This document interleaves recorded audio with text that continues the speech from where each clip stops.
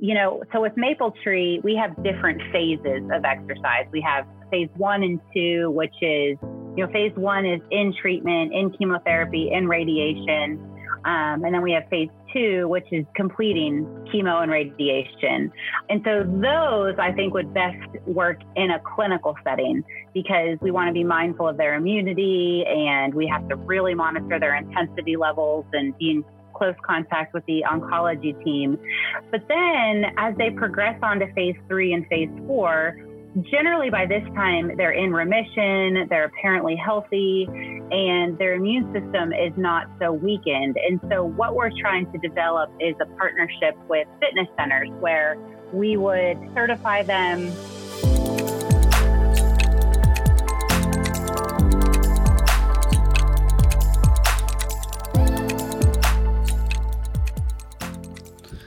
All right, Karen, so we finally got to connect and speak after many technological mishaps. Listen, I really appreciate you jumping on the call, especially being it so late for you. And I'm really excited to listen to your story and hear what you've got going on and more importantly, how you got there. So before we jump into it, why don't you tell the listeners who you are, what you're up to and what you're about? Sure. Well, thank you for having me on. My name is Karen Wonders. I'm the founder and executive director of Maple Tree Cancer Alliance. I am a mother of 7 children, the 7 ones of the world, and also work as a professor of exercise physiology at Wright State University. So keep myself pretty busy. So you came for one of the OGs. You did your PhD at Northern Colorado, which is one of the OGs in terms of exercise oncology. So talk about that experience and what made you take a leap with Maple Tree. Well, I'll be perfectly honest. Before I started going to school at the University of Northern Colorado, I had never really personally known anyone who had cancer. And so when I interviewed at the school and, presented my thesis to them and met with the staff. And, I remember that they looked at me and they said, okay, well, we'd love to have you come to school here. Only thing is you're going to have to do cancer research. And, in my mind, I kind of had one of those freeze moments. And I thought, oh no, I've never known anyone who has had cancer before. And and I knew they would do exercising training with them. And I thought, well, I don't even know if it's safe for someone with cancer to exercise. And wouldn't they be too tired? And wouldn't they be too sick? And, shouldn't they just rest? And all these thoughts kind of were swirling through my head, but it was an interview. And what do you say in interviews other than great? I've always wanted to study cancer and exercise, and this is wonderful. And next thing I knew it, I was driving to Colorado to start a new life. And, I think it was just one of those experiences where I feel like this is why I'm here on this earth. This is to work with people who are battling cancer, to help improve their quality of life, to help them through this difficult thing that they're going through. And here's something that can really and truly help them. It's more than just a good idea, because not only did I see these patients exercising every day and getting better and getting stronger, and their mood was changing and entire outlook was changing, but in addition to the human side of things, we also had an animal lab where we would do exercise training with rats. We had a little rat treadmill that we would run them on and give them chemotherapy and measure their heart function. And you could visually see a difference. Look at a heart that exercises a heart that has. And really that to me is just what made me a believer. And, I started telling everyone I know that had cancer that they should exercise. And we moved to Dayton after I graduated. So now I'm in Dayton, Ohio. And I wanted to continue that work that I had been doing. And I really believed that this was a part of the standard of care, that everyone with cancer exercised, and exercise oncology labs must exist everywhere. And so I went to my local hospitals and knocked on the door and said, ta-da, I'd love to do research here and volunteer and, anything I could do. And they all just kind of laughed me out the door. And I was told, this is not a thing and it's not safe. And I just need to go review my research. And it was just something that kept eating away at me. And so in 2010 was the year I got tenured. And I, honest to goodness, I remember in the summertime, because, professors don't work in the summer. We have very, very, very tough work schedules. And I remember, it's the summertime. I had just given birth to my third kid. I'm tenured now. And I think, okay, I have job security for the rest of my life. I could just coast and, live a pretty good life and that would be it. Or maybe I can do something that I really think would make a difference and would really help a lot of people. And so that's really what led me to begin Mapletree. I thought, man, if I could help one person, that would be really cool. Never did I imagine it would have become what it is today. So to give people context, because I think to where you've gotten to speaks volumes of your own determination and resilience. How many centers have you got? What is Mapletree right now? And then we'll backtrack from there.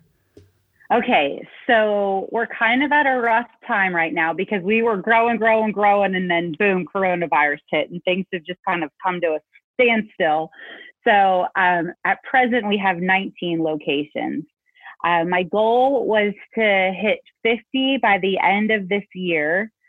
I think we can still get there. It depends on how long we're in quarantine. I'm still making calls and still talking to people every day. But right now we have, most of our centers are here in the Dayton area. We have 14 centers here. We've got one in Cleveland. We've got a couple in Pittsburgh. We've got a second one coming in Tampa. We have partnerships in San Francisco that are on their way, and Brazil, which was supposed to start on March 16th, but got delayed on account of the coronavirus. So, but yeah, so our hope is to expand worldwide. That's my long-term goal. One of the coolest things I like about what you do is kind of in the context of when people are, for example, when I'm interviewing for jobs, they're kind of saying, look, we don't have a comprehensive cancer center, so you can't do your work here.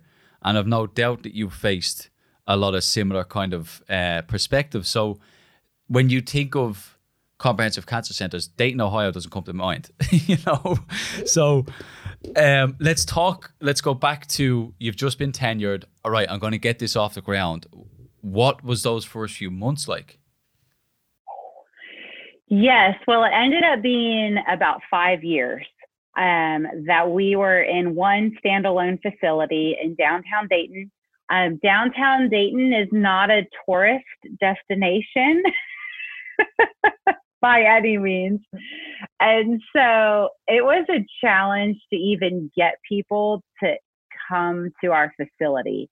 They heard about us, and we offer all of our services for free for the patients. And so, who doesn't want free personal training? And so people would be interested, and then we would say, okay, well, here's our address. And we would tell them where we were, and they would say, oh, I'm good. I'm just going to do it on my own. And it was difficult. So the first year we served 17 people. And that took a lot on me, just really going out and talking to everyone that I could and just trying to get them through the door. But then after 5 years, I got connected with the president of a hospital foundation and shared my story with him and just told him the background and the research. And, I had been doing research the whole time just because of my job as a professor. I have to do research and I love to do research. So I was just sharing with him. I wasn't even trying to sell him anything. It was just, hey, don't you think that exercise should help? And what do you think I should do to try to grow this organization? And just asking him for his honest feedback. And that's when he said to me, I think you need to be in my hospital. So why don't you go home and write me a grant? And then he said the words to me, go big or go home. And that just so happens to be my family motto. So that's when I knew it was a divine appointment.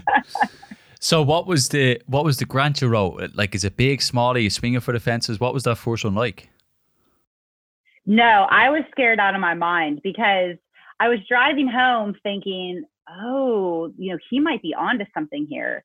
Um, for a long time, I had thought exercise oncology should be like cardiac rehab, that everyone who has cancer should exercise and we should model it after that.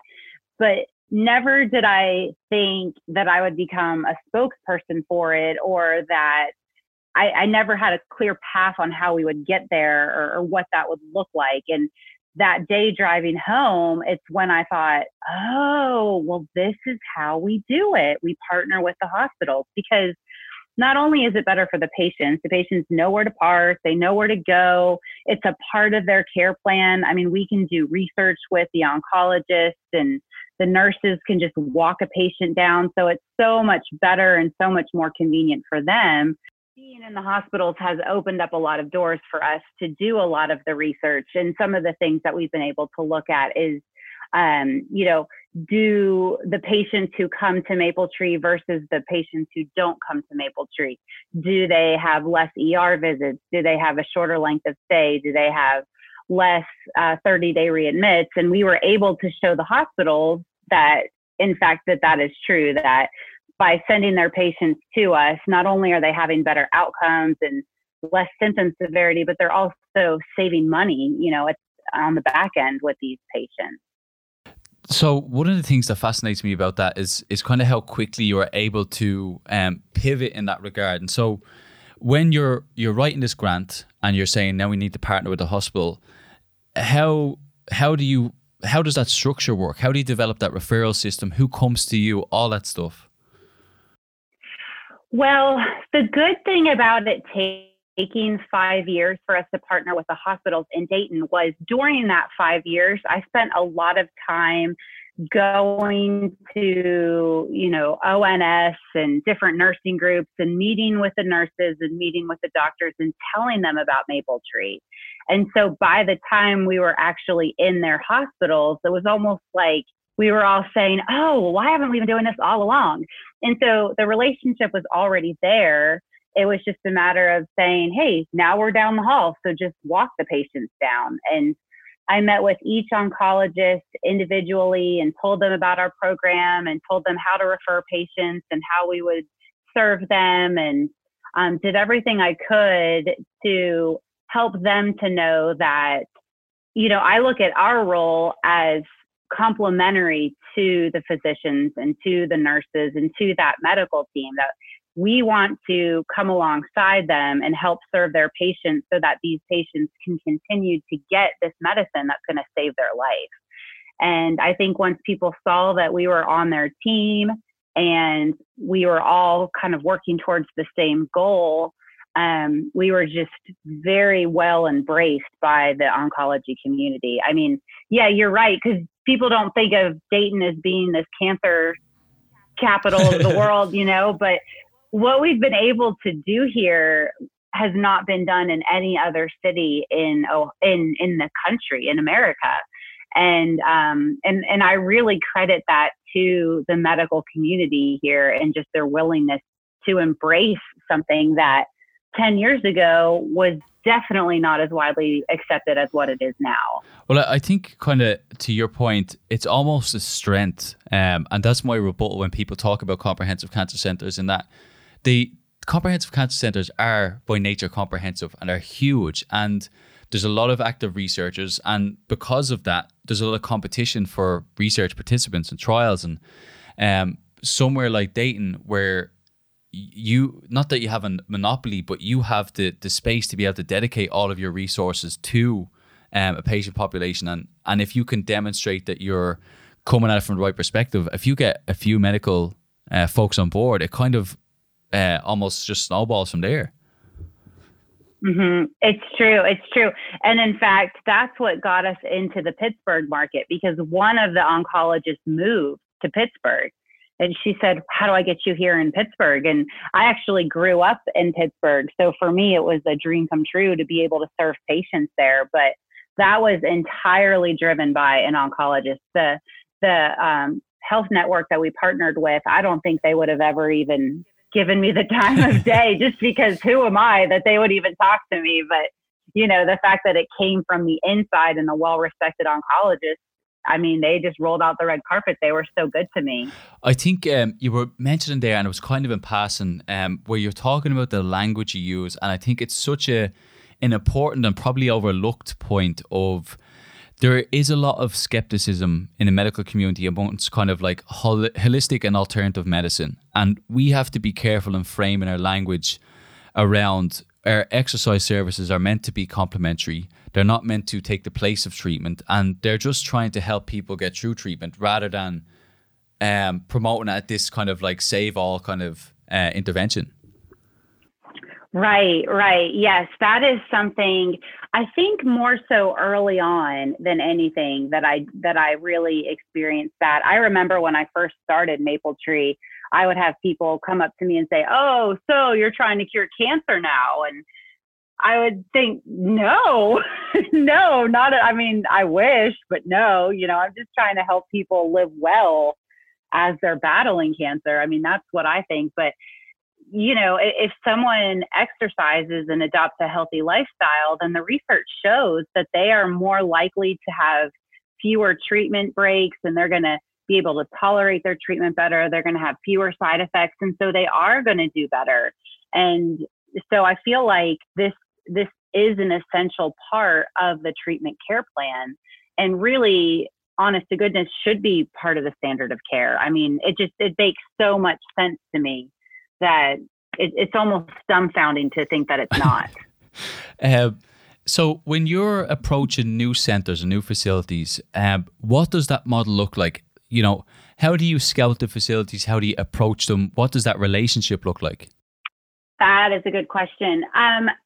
I try to be as flexible as I possibly can with new facilities because I think we have the data and we have the proof of concept. It's just a matter of finding the right fit within that new partner network, because everyone deals with the same thing. Everyone automatically wants to know about cost. They want to know about space. They want to know what kind of equipment, how often are we going to be there? And I know that it's not a one size fits all approach. I mean, I always preach individualized exercise training. Well, I think it needs to be that way with a partner network as well. And so I kind of leave it up to them and I say, here's our basic model. So it's not a one size fits all approach. And we just try to be as flexible as we can, given the needs and the abilities of the hospital that we're partnering with. And so we kind of give them the freedom to say, here's how many days per week, here's how many hours we'll do, here's how many patients we want you to see. And a lot of times people kind of want to dip their toes in the water and they might say, okay, let's do 2 or 3 days a week. And then as that grows, and we'll add more. And other times people are, like all in and see as many people as you can and let us know how it goes. So it varies a lot across the board. So are these predominantly facilities within hospitals? Are you talking to local rec centers as well? A little bit with the rec centers. We are trying to come up with a model that would fit well with a fitness center. So with Maple Tree, we have different phases of exercise. We have phase 1 and 2, which is, phase 1 is in treatment, in chemotherapy, in radiation. And then we have phase 2, which is just completing chemo and radiation. And so those, I think, would best work in a clinical setting because we want to be mindful of their immunity and we have to really monitor their intensity levels and be in close contact with the oncology team. But then as they progress on to phase 3 and phase 4, generally by this time, they're in remission, they're apparently healthy, and their immune system is not so weakened. And so what we're trying to develop is a partnership with fitness centers where we would certify them and, train them in our system and then allow them to conduct the phase 3 and 4 exercise training. That's a model that we're working towards right now. And then we also partner with universities, and we have a certification that we offer, and you can either take it as a university student or as just a layperson can take it as well. But the university partnership, the idea behind that is trying to create a workforce to actually meet the need of the 17 million cancer survivors that live in the US. And so we created an undergraduate class where it's, 4 weeks of instruction and then 12 weeks of hands-on training with a client. And then they sit for a certification, and, ideally then they would be ready to go and work in the field after that. So I really like that approach because it kind of follows intuitively a lot of the kind of frameworks we have in the people who are kind of higher risk, people going through treatment or more advanced or rare types of cancer probably need a more specialized approach. But what often gets left behind is once they're done, or people who have had cancer in the past are probably suited towards a general exercise program. And the background and expertise of the trainers in that regard probably doesn't need to be as intense as a specialized training for the more rare or advanced types of cancer. And by you having this model of having the intensive approach and moving towards that network spread of working with fitness centers, I think that's such a cool way of following along that continuum of care. Well, thank you. And we're also finding that patients, once they're in remission, they don't really want to come back to the hospital. They're ready to kind of move on with their lives and just live well and be healthy and continue the exercise programming. But, if we're able to say, okay, here's some fitness centers that we partner with, and, we can refer them there. And then knowing that they still are going to get that specialized care that they need. But you're right. I mean, someone who's in the middle of chemotherapy requires a totally different approach than someone who's been in remission for 5 years. So what is your kind of overall philosophy with Mapletree, with how you train your instructors and kind of, kind of that holistic approach to training? Oh, that's a good question. My quarantine brain is on fire right now. It's important to me that we train with excellence and that's how we're serving the people. For me, my faith is very important to me. And so I want what I do to be a reflection of that faith. It's not a requirement for our trainers to have those same belief systems that I do, but as an organization, I want it to be considered a place where people really care about you and they want to be there to inspire you and to offer you hope. Because I personally have not battled cancer, but I have walked through it in my mind so many times of, what would it be like to have a cancer diagnosis? And just, it's something that, for the most part, people don't see coming. And it's such a hard thing for someone to walk through. And I can't imagine what they must go through. And I want this to be like the one bright light in such a hard time, and something where people look forward to coming and they feel welcomed and they feel just loved and supported. And that's really what I want to convey to my trainers, to the patients who walk in our doors, to the students that we teach. It's just that, put yourself in their shoes and how would you want to be treated? And what would your feelings be if this was your diagnosis? And how would you what would you do if that was you? And I think that helps them to kind of think through how to serve well. With how you're training people, and you've got 17 center. How many centers you got? So many centers. 19. That's okay. So with a lot of these kind of being more, I suppose, clinical based, do you take any and all individuals with cancer, regardless of where they're at in treatment? And when they walk in your door, what's your kind of workflow in terms of, here are the things we want to assess and here's the decisions we make for an exercise prescription based on those assessments? Yes. So to answer your first question, yes, we take anyone, any stage, any age, even if they've been in remission for 30 years, we'll still work with them. So any cancer survivor. And what it looks like initially is they come in and they complete a fitness assessment. And that fitness assessment it's comprehensive. So it measures every aspect of their fitness, their body composition, their muscular strength, endurance, body comp, cardiovascular health, flexibility, all of that.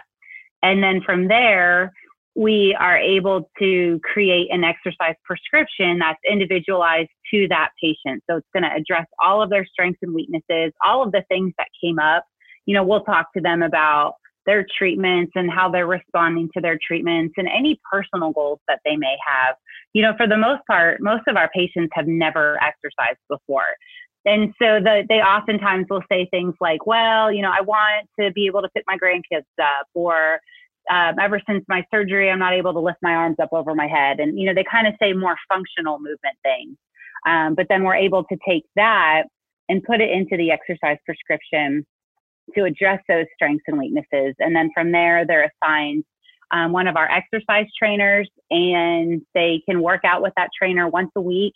And then they're given homework to do. We make sure they have their homework.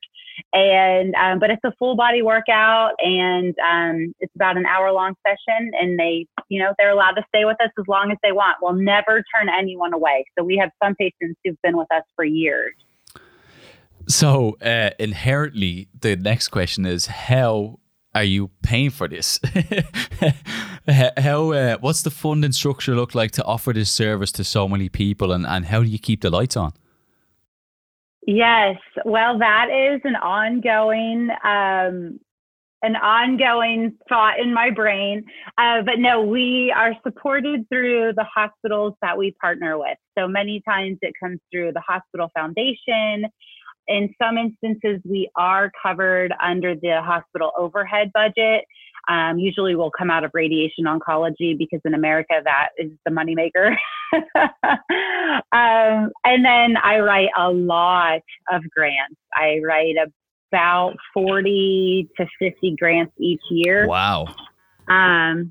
Yeah, I write a lot of grants. And then we do at least one big fundraiser a year. And usually, we've been able to double in size every year since we've started. And really, I think that's just by the grace of God, because, I'm an exercise physiologist. I'm not really a business person. So it's been a lot of, divine intervention for sure. So when you say grants, I'm automatically going towards like NIH and things like that. With you writing 40 or 50, I'm assuming you're going for kind of maybe community grants and kind of industry grants? Yes, you're smart. Yes. Thank you. I have written a couple. No one's told me that before. Well, you've like done your homework, I'm thinking, because, most people, when they hear grants, they don't know that there's a difference. But yes, mainly community grants. I have written a couple big grants before, and I've been scored a couple of times, but I've never gotten that big funding. Usually I'm piecing together, $20,000 here, $5,000 here. And that's why I have to write so many. I'll never turn down any grant or any donation. One time my 6-year-old son tried to give me $5 that he won at a fishing competition, and I took it. I said, okay, I'll just give it to Maple Tree. I'm not above it. Do you know what though? Like the more people who are talked to who are in the trenches, like that's probably the more viable approach. You know what I mean? Like NIH is so competitive, and you could have a stellar grant, get scored, and if you don't get it, you're out of pocket for a year.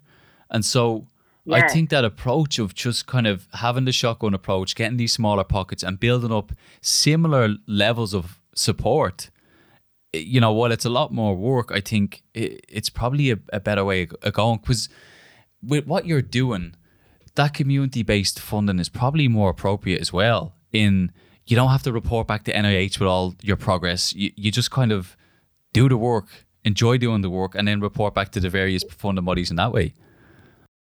Right. And it helps us, I believe, to stay mission focused, because it's constantly on my mind. And, if you're constantly having to, quote unquote, sell it to community funders, it just becomes part of your everyday speech and in everything that you do. And, I know that at any given moment, someone from a foundation could just pop in and see how it's going. And so I want to make sure that, when and if that happens, that they're coming into a facility that is running well and there's smiling, happy people in the gym, so that they actually can tangibly see, that this place is making a difference. So you probably represent a lot of folks who've gone through this, not necessarily transition, but exercise physiologist by training, by hook or crook has turned into business person. How was that as a challenge to you of being like, oh, this is actually a thing, and now I really have to dig deep and get all my cross my T's and dot my I's and all that stuff? Yes, that has been a process. When I first started Maple Tree, I thought to I put it all on paper. Here's what I want to do. And I thought, well, how hard could this be? And then immediately Googled, how do you start an LLC? So I feel like I had a lot to learn, but it's been a process, and I feel like it never ends. I mean, I even now, I have felt with this, we've been in America here, we've been quarantined for the last 3 weeks, and it's going to go on for who knows how long. And we've had to completely shift every way that we do everything. And that's stretching my leadership in a way that it never has before. And, I've learned how to read P&L statements, and, having to do that a lot more than what I like to. And it's continually learning and growing and just being adaptable and flexible. And it helps that my husband is a professor at a business school at a university out here. Small part of the puzzle. I rely on him a lot. So with that, what were some of the bigger, I suppose, growing pains for you individually or the company? I would say initially we really tried to be as lean as possible. Being that I was a professor, I have access to a lot of interns. And so I would have student interns work as trainers, which are free. And so that was how we kind of kept the doors open for a long time, while I learned how to write grants and I learned how to fundraise and do all those different things. I would say those were some growing pains, because with interns, you have very young people who this is probably their first job, or first real job, I would say, in the industry. And so there's a lot of teaching and training that kind of needs to take place there. And then there's a huge turnover, because every 3 months you're getting a new batch of people. And I would rather have that consistency with the patients. And so it was a big deal whenever we could move from the intern model to the actual having a staff model. That was a really big deal for us.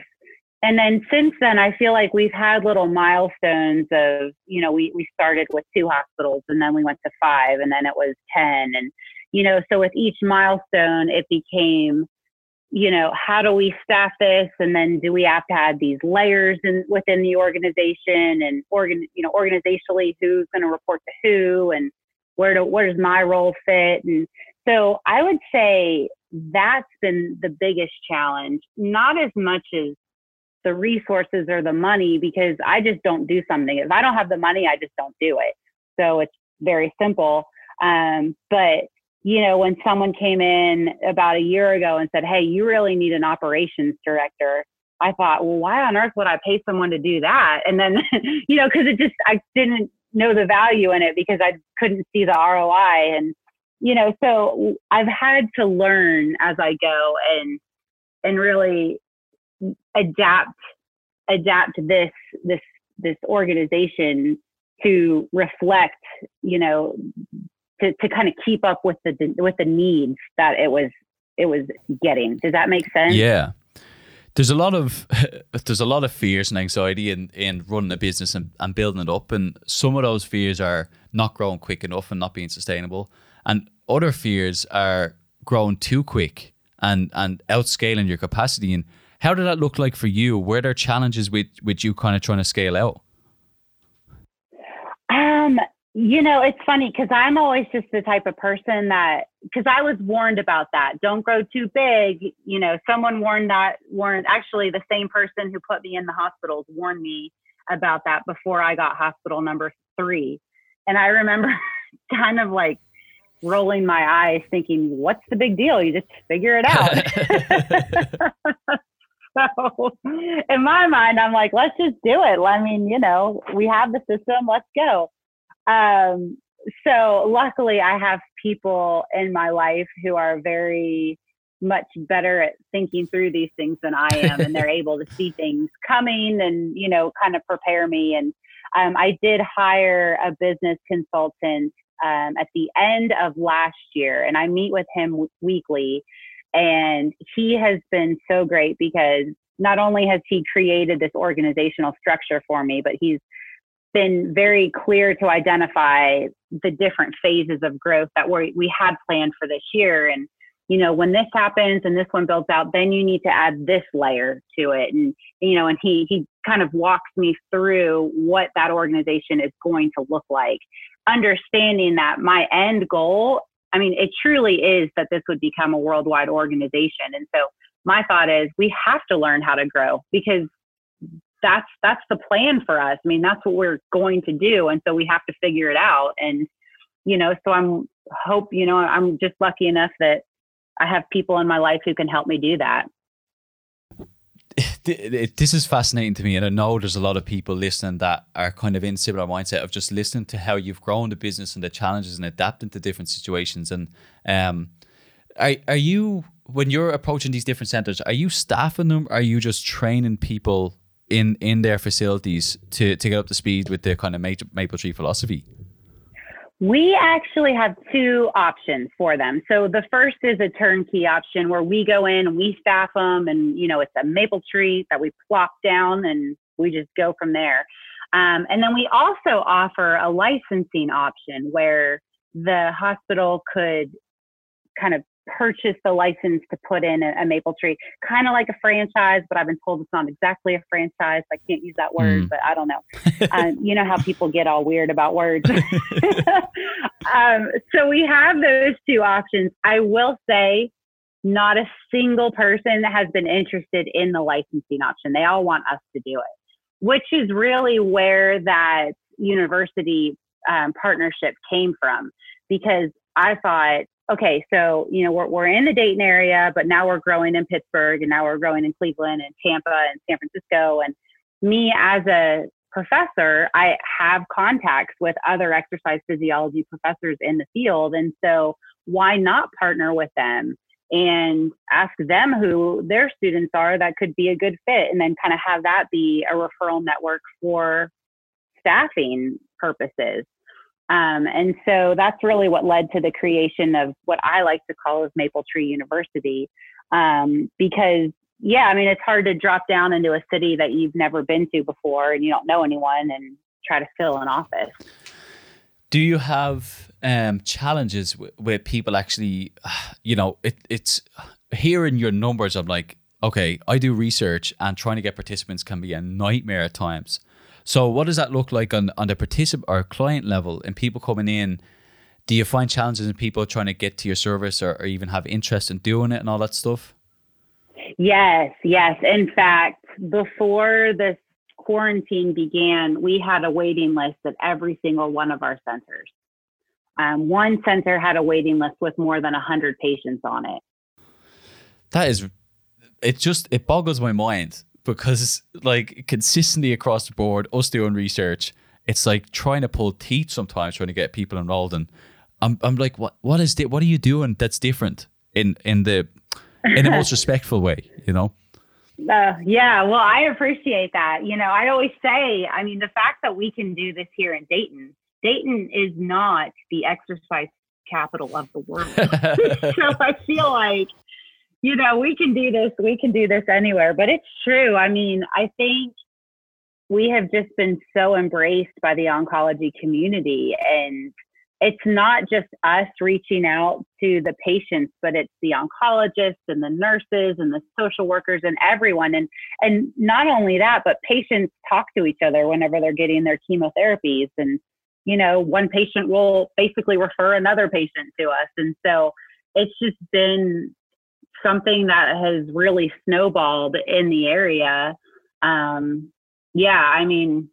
It's been really cool to see. I cannot wrap my head around how it's just like how nonchalant it is. Yeah, we've got loads of people at every center. So, well, thank you for that perspective, because you're right, and it is something that I think I've been so used to it because we've had a waiting list. I mean, for the almost a year now, it's just been a consistent waiting list that to us, we're like, oh, we need to get this waiting list down, and it's like stressful for us because we just want to get everyone in the doors. And so thank you for that perspective. Is that, I mean, look, I'd much rather have a waiting list of 100 plus people than be banging on every door, be like, does anyone want to do a research study? Do you think there's a value then in having that kind of one day approach a week? Is that a way of kind of helping you get more volume in terms of number of people? I think so. And we still are able to see such huge improvements, even with the one day a week, that I feel like it does kind of add some validity to that. Of course, I would love to see them 3 days a week, but I just don't think it would be possible. I think we would burst if that were the case. I mean, we would go from, goodness, 1,000 appointments a week to 3,000 appointments a week, and we don't have that. We don't have like a 50,000 square foot space. I mean, most of the time we're in a 200 square feet, so it's not that big. Yeah, and I think it's such a practical perspective of taking the ideal and scaling back from that based on resources, funding, all that stuff, and a way of delivering what you can to as much people as you can. Mm-hmm. Yes, that's my goal, is just to help as many people as possible. And we've really been able to utilize social media and online platforms to serve people who maybe don't have a Mapletree nearby or who are homebound or, whatever. And so we do offer a lot of classes that way as well. And that has definitely helped because we have a lot of our current patients that participate in the online programs as well. And so that's been good because I think that helps to keep them moving and active and engaged, even in the breaks between, the one session a week. Yeah. You mentioned your faith there a little bit. Do you think that's a big component, or does it come up a lot with having your clients come in the door? Is that something that they recognize and are drawn to? I think so. I kind of keep it as, I try to compartmentalize Mapletree as much as possible. And so, we offer the exercise services, we have nutrition education, and then we're faith-based, which kind of underlies everything. And if someone comes to us and they just want exercise and they don't have any questions on nutrition, they don't have any questions on faith, then we just do the exercise piece. However, if they come to us and they say, well, I've been really considering a plant-based diet, what do you think on that? Then we would share. And I kind of view faith as the same way. Like if someone comes to us and they have questions or they just, just want to talk to someone, well, then of course those resources are available to them. But we understand, and especially some of these bigger cities where we are growing into, that, some people just, that's not a big part of their life, and that's totally fine. It's just, we will serve you in any way that we can that will help you. And if you just want the exercise piece, then that's good. But if you do have questions, then we're available just to talk and to share. And, my goal is just to inspire and to provide hope in any way that we can. Okay. So now the big question, a lot of academics will be listening to this and being like, how are you doing this as a professor? Not to mention your little army of people. How do you balance that with your obligations to the? And I'm sure Wright State are super supportive of what you're doing, but what does that look like for you? Oh, that is a good question. Every day I I have a list of things that I want to get done. And it's just really being intentional day by day by day. And, knowing what the priority is for that day. And there are some days that I teach 3 classes in a row. And so I know that on those days, it's not the smartest thing to plan writing a huge grant. But I can answer emails that day and make sure that I'm caught up on those in between my classes. And, there's still pockets of time throughout. And I think there's one thing that I've learned having so many kids is that any pocket of time you're given, you have to make the most of it. I mean, when I was trying to get onto this Zoom call with you, I was grading labs that my students had turned in. And so I try to utilize time as good as I can and just stay as organized as I can and know that at the end of the day, I may get everything done on my list for that day, but I might not, and that's okay. Just I go into the next day and I try my best on, it's just trying your best every single day. I feel like I'm rambling a little bit, but no, you're not. No, you're not. Really how it goes. It's not perfect, but I try. I want to come back to that, but a thought popped into my head as we're talking about the grants. With NIH and things like that, we're looking at trying to frame the language around we want to target the specific outcome, and here's the rationale and mechanisms why we think it might work. With your community's type of grants, is it that level of detail, or is it more broadly we're trying to help the community and well-being? If you understand or kind of understand what I'm asking. Yes. Some of the grants want a little bit of research, but I will say I quickly learned that it is not the level that NIH is looking for, or American Cancer Society, or any of those. And so even being able to speak the language of research sometimes puts you so far and above beyond anyone else that's applying for that grant that they're just so impressed. I remember having an interview with one of the foundations that wanted the quote unquote research. And I was just answering their questions very honestly, but have a background in research and I love research. And so I was just kind of walking through the steps, and they just looked at me and said, well, I guess you really do know how to do research. This is amazing. And most people don't even know how to calculate means. And so, there is that, but most of the time the community grants are more project oriented. And so the fact that we don't charge our patients for the services that we provide usually opens the door right away for them to want to get on board and help. And, if we share patient testimonials and a story and get an oncologist to write a letter, usually it's a pretty simple process for us. So you were kind of talking about how you manage all these different elements of your life. How do you manage, not necessarily your stress, but how do you avoid burnout? How do you stay fresh? Because the immediate thought of people when they get into this field is like, this is really exciting, I want to work with people with cancer, and then the reality hits of just how hard this work is, and you're constantly being a champion, you're constantly trying to fight against kind of misconceptions and things like that, and that's exhausting. And so how do you manage all of that in your own life? I think for me, I really enjoy that part of it. That part's my favorite part. It's the day-to-day and the managing of staff and, internal communication and that stuff burns me out. That burns me out. And so, I think what did it for me was right before we opened our office in Brazil, my husband and I went there for a couple of days. And that was the first time I had ever been out of the country. Like, I didn't even have a passport before this trip. And the chance to see, so this woman found me on the internet and reached out and said, hey, I want to start a maple tree.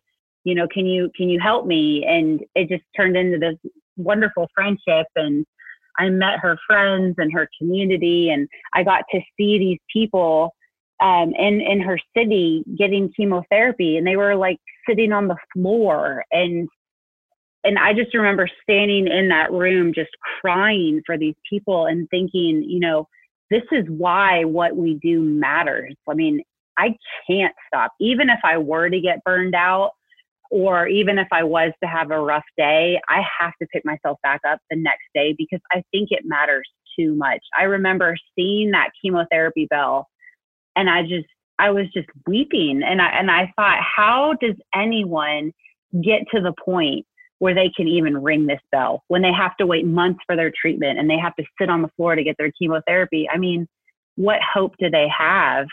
And I don't know. I left there with this renewed sense of purpose and this renewed vision for what it is that I believe I've been put on this earth to do. And I'm just going to, do my best to see it through because I think it's so important. Well, you're doing a lot of really cool stuff. I don't know how you keep all the balls in the air and keep juggling everything, but it's fascinating to hear everything you got going on. Oh, thank you. Give me some advice to some of your college graduates who are like, I want to be a cancer exercise trainer. I want to do what you're doing. What do I do? I think this is a field that to succeed, you have to be called to do it. Like, I believe that. And if it is a calling, I say just go all in and give it everything you've got, because I think there's a lot of people in this world who need this help. And it's so important. I think initially I would discount the importance that it had, because we're not curing cancer. We're not giving the chemotherapy. And so I would kind of downplay it. And I remember whenever I did a TED talk on exercise oncology. And right before my talk, one of the people who kind of walked me through that process and was a mentor to me said, I think your talk is going to change a lot of lives.